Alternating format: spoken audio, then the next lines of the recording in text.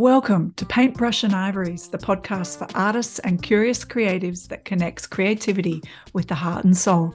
I'm Michelle Walker, and I'm here with my creative soul sister, Jennifer Ruth Russell. Hey, Jen. Hey, Michelle, how wonderful to be with you. Great to be back. It's our second episode for 2023. Woohoo! Hasn't it Yeah, started off with a joyful energy? I've just had such a great couple of weeks. How about you? it's been a glide. That can be It a good hasn't thing. been, it has been a good thing. It hasn't been a bang. It has been a glide. And I'm Mm. grateful. I'm grateful. It's been exactly what I've needed. Mm-mm. Yeah. So we've just been chatting about our ebbs and flows and how we come into our artistry and how we manage our own energies in that. And I think that following on from last episode with Yolanda, where we talked about self-care for us as artists, let's talk some more about this, but from some experiences that are coming up for both of us. But I'd love you to lead us off, Jen. Yeah. And you know what? I just want to say the serenity prayer because I think it's so much about what we are talking about today. You know, God grant me the serenity to accept the things I cannot change, the courage to change the things I can, and the wisdom to know the difference, which is where the serenity comes from. You know, just that the dive into the new year as an artist has been very quiet for me.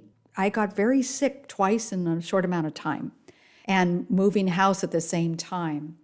There was such a surrender that I needed to do in order to just accept what was going on with me and with my body and needing to stop and take a lie down in the middle of the day, which I usually don't do.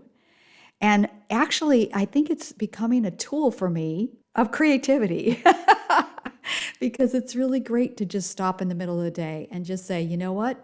I got to put my feet up and not do a thing. But the surrender of who I am as an artist, and you know, I love what we were talking about before. I just want to reiterate it. Moving from LA and having a whole life there and an identity there, and then coming to South Carolina where nobody knows who I am, except for those that are close to me. And of course, my fan base, who is they're all over the world, but most of them are in California. And just accepting that this is a new chapter. Now, Mm. what does that really mean? Mm. You know, well, for my health is still getting my attention and asking me to go very slowly into this new year. I'm in the winter months and you're in the summer months, which are always interesting for us to converse because, you know, you're in the full swing of Yeah. the sun and we are in the Vibrancy, yeah, yes, energy, yeah. exactly. And we are like under the earth. We Under a are like blanket. that's oh, I always think of winter as, you know, when the roots are growing down beneath the surface and you Yeah. can't really see what's going on. So that acceptance has been really powerful for me of just allowing what is. And I've noticed that the music is starting to peek its head out. We had some beautiful musician friends here last week, and there were six of us just jamming. We just had a wonderful jam, and I saw my little music self going, "Yay, this feels so good. I like this. This is what I love," you know, it definitely inspired me, and I'm wondering what the next step is for me now to get out into the world as a musician here in a Yeah. new country. It feels like a new country. And it's interesting how geography plays a place in our identity and how connected we are and how we're seen. Like I was saying, if I'm ever speaking of you to another friend, I'll say, oh yeah, Jennifer, she's an LA-based singer-songwriter and spiritual teacher. And that's my shorthand. And I know that's how you describe yourself in lots of places. And I'm wondering, is there an alternative or are you just taking off the geographical reference and just becoming a singer-songwriter and spiritual teacher? And does that have a role to play in this identity shift that you're doing? You know what? It feels like it's peeling off the layers because as you said that, I felt, no, I'm an African. Yeah. Well, you were born in I'm an Africa. African. That's right. I'm an African. So it's interesting because I guess the geography, it doesn't have that much to do with who I am, but I feel like I'm discovering a new not a new part, but I'm remembering an old part of myself here.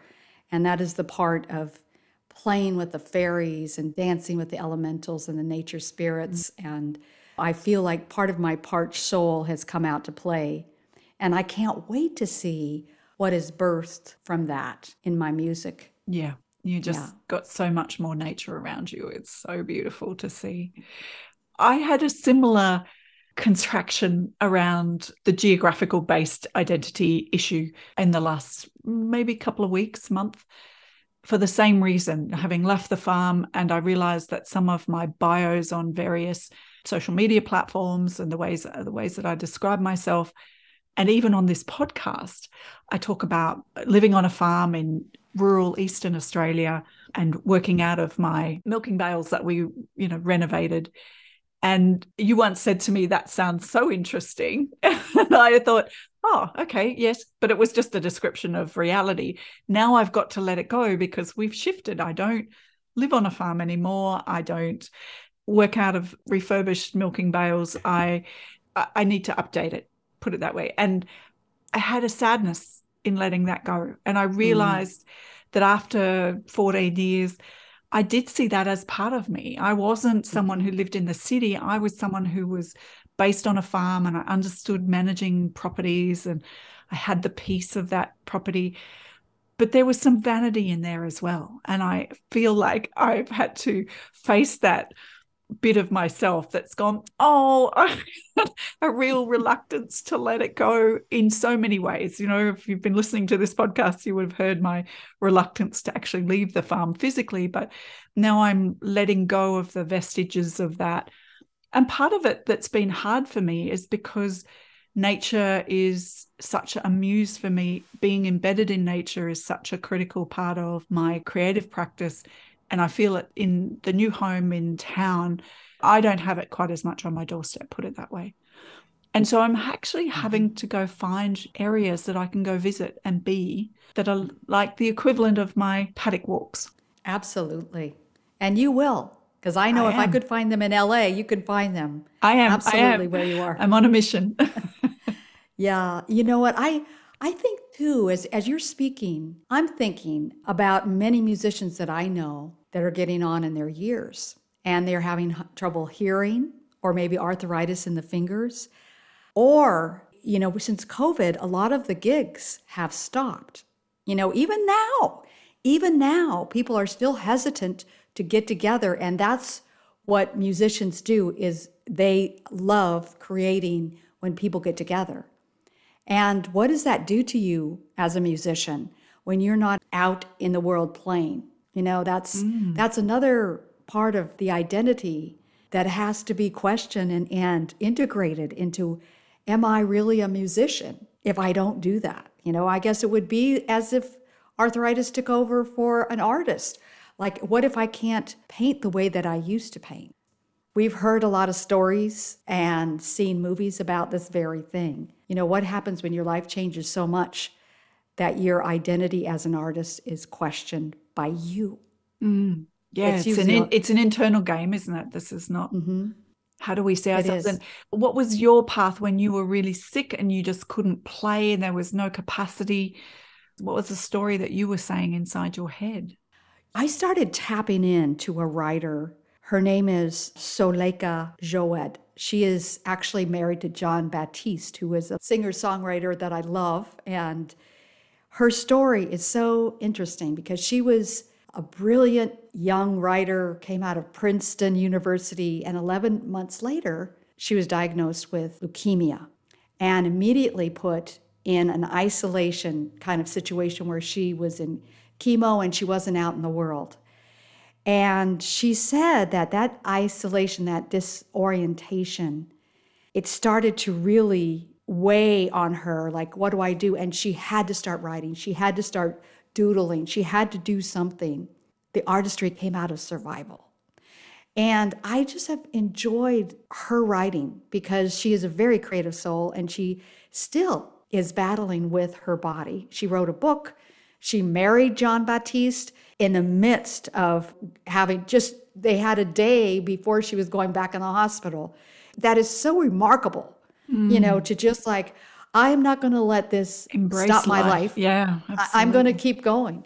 And I was able, to spend a few moments here and there and write a song in the midst of all this that I love. I was able to see that it really does go with me. And I know we've talked about this before with a move, but really, if I am taken out physically and have to be in bed, which I don't see happening in a long term for myself, but if anybody out there that's listening is going through a health challenge that is stopping them from doing what they're used to doing, I would just encourage you to just be with the essence of the artistry and allow yourself to soak in other people's work, enjoying their work. I listened to a whole lot of music and got back into some of my theory and, Mm. not as a student, but just as like a curious one. What are they doing there? Why is that so interesting to the ear? Yeah, that's my story in Mm. this moment. Yeah. Yeah. You were talking about the aging artists and how they transitioned in their artistry and how it changed. And I remember reading a story about Matisse, who could no longer paint, but he used to get his studio helpers to paint great big sheets of paper in single blocks of color. And then he used to say he would paint with his scissors. And he did the most magnificent cutout artistry towards the Mhm. end of his career and life. And you and I are both inspired by the story of Frida Kahlo and her capacity to really accept her situation and still see her artistry from that perspective, and has given us some incredible art as a result of her mental strength and her resilience, I think. Yeah, but there's also a place of non-acceptance for her that she would not allow the sickness. It was almost like her artistry had to break out, right? It Yeah, had to be expressed a in mirror, yeah, a and mirror so on the that she could ceiling. see herself and do self-portraits that way. Yeah. Fascinating, fascinating. Yeah. And I think you're right. It is acceptance, non-acceptance. So it's acceptance in that it's a big deal to be able to be okay and proceed forward with that kind of challenge. And I also think it comes back to the labels of things. And it's like the story that you shared with me about that UK-based artist, Clark Reynolds, who's doing the beautiful, brightly colored dot paintings. And he, I believe, was born with limited sight in one eye and then lost some of his sight in his good eye. And his artwork is actually talking the story of vision impaired people, trying to get them excited about art, young people, getting them to see that there's a path forward, Mhm. and maybe people who are his peers to see that there is something that's possible to come out of this. My family story is I grew up with my grandfather who was blinded in World War II.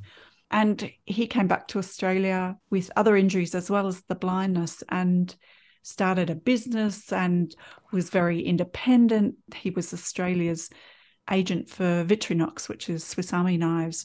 And he used to import beautiful German chef's knives. And, he had a great business that was very, very successful. And Wow. when and I was 32 when he died, and I read his obituary in the paper by a dear friend of his.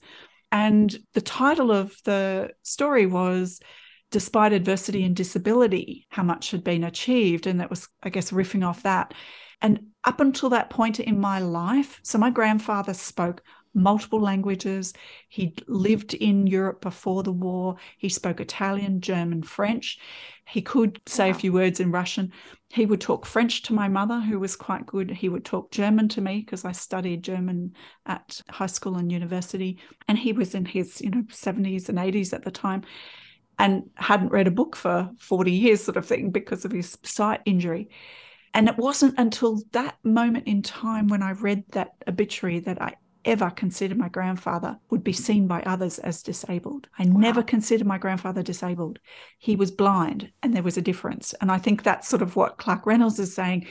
He has this physical impairment, but there's possibilities. And I Mhm. think the identity thing is a really interesting one, and how we label and how others label us about ability and our, whether it's temporary or permanent, where we're at with our physical health and where we're at geographically and how those things relate to us and how important they are at different times, and for different people they will change. So yeah, that was an interesting article. Thank you for sharing that, and I'll put the link in the notes for others to have a read about what Clark Reynolds is doing.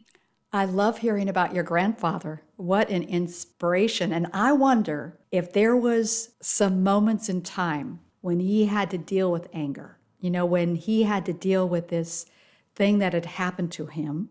He obviously did not let it be a limitation. But Andre Bocelli, there's a great movie about his life, and he slowly lost his sight through adolescence. And it shows so clearly his anger and how it kept him from really doing what he came here to do for a while, until he found his teacher who basically said, whatever you're angry about, it's time to get over it because you have a great gift here to share. And I think just in my little way, as I was sick and in bed, it seems to be, anger seems to come up like the first reaction. It's like, what?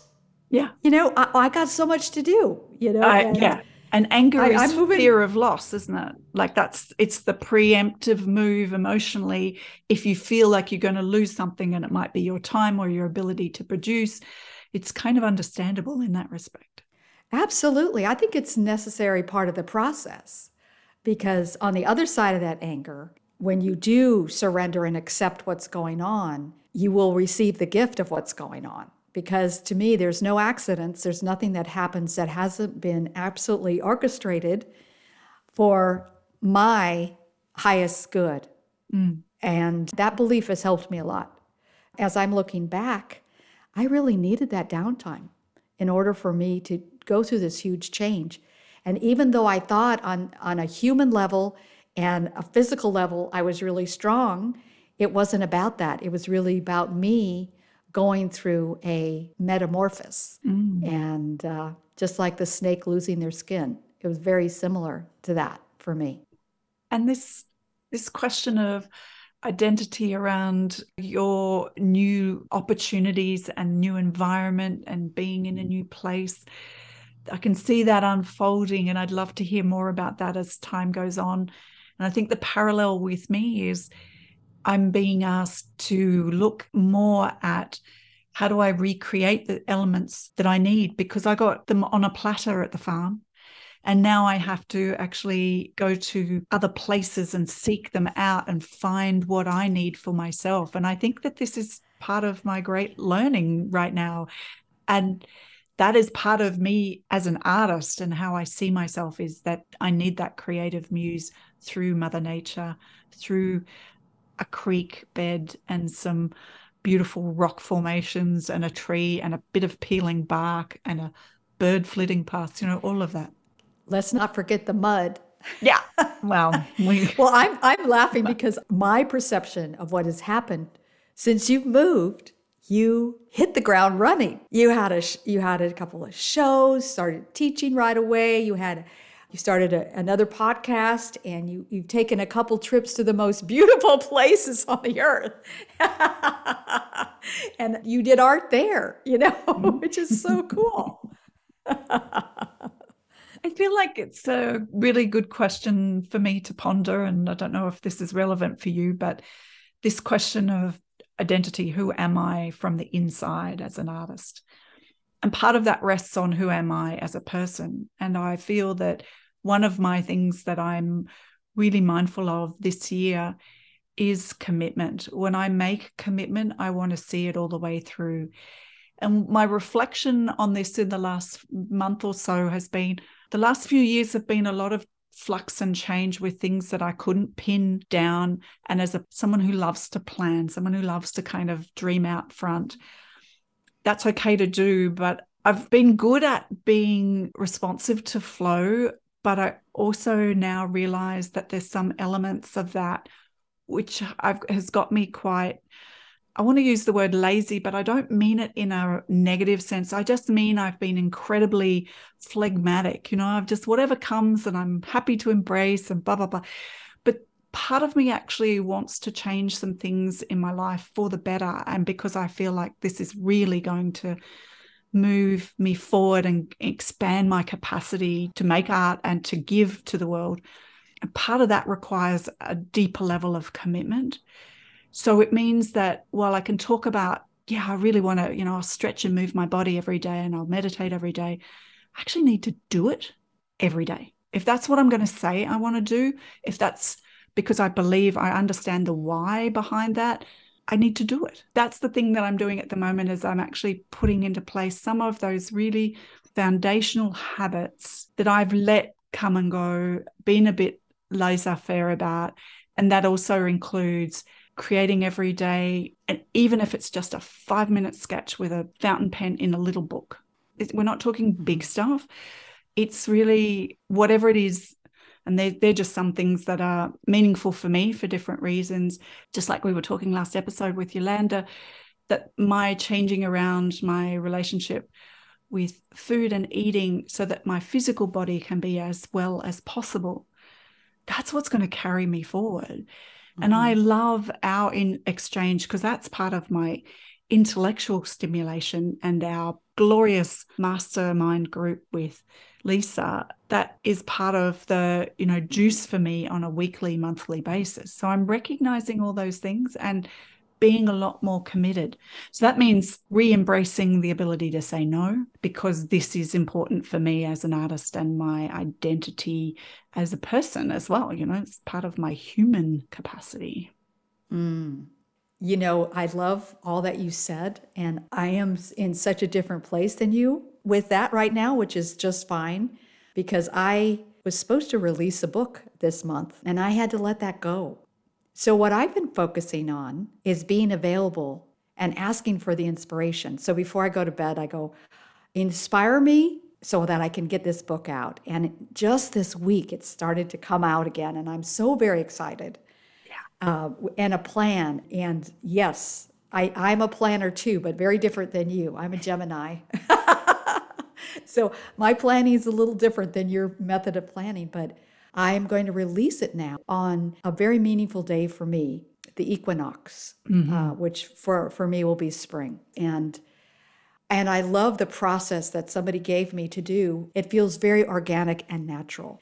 And I have to say, something is coming up about identity that to me, it feels like we have to continue to take off the layers of who we really think we are to get down to the real foundational piece that we are. Simple. We are of the light. We have, we've come here to do something really important, and each one of us has that individual knowing. But as far as our real identity, it's light. And how nebulous is that? Yeah. And what does that mean when it gets embodied in Michelle? And what does that mean when it gets embodied in Jennifer? And I think, you've mentioned your word for 2023, and you've just said it in available, and mine is embodied. And I feel like this inquiry that I'm in this year around being embodied, embodying my creativity, embodying joy, embodying abundance, part of the inquiry is about identity. And where am I, without getting too much into the psychology of everything, just where am I being a little less loving? Where am I being either to myself or others? Where am I coming from scarcity where I don't need to? And so part of this is really intertwined for me. I think it's exciting. Well, we've covered lots of territory with a big question around identity of what does this mean, from the big to the little and in between. I think there's lots of things we can pursue, and I look forward to continuing this conversation with you, Jen. Absolutely. I loved it. Thank you. Thank you. Well, thank you everyone for listening. Thank you for giving your time to tune into our conversation. And please, if you've got any comments or any questions, send them through. We'd love to hear your wisdom. Yes. Around identity. What are you thinking about your identity as an artist and as a human? Love to hear your ideas. Thanks, everyone. Bye for now. Bye.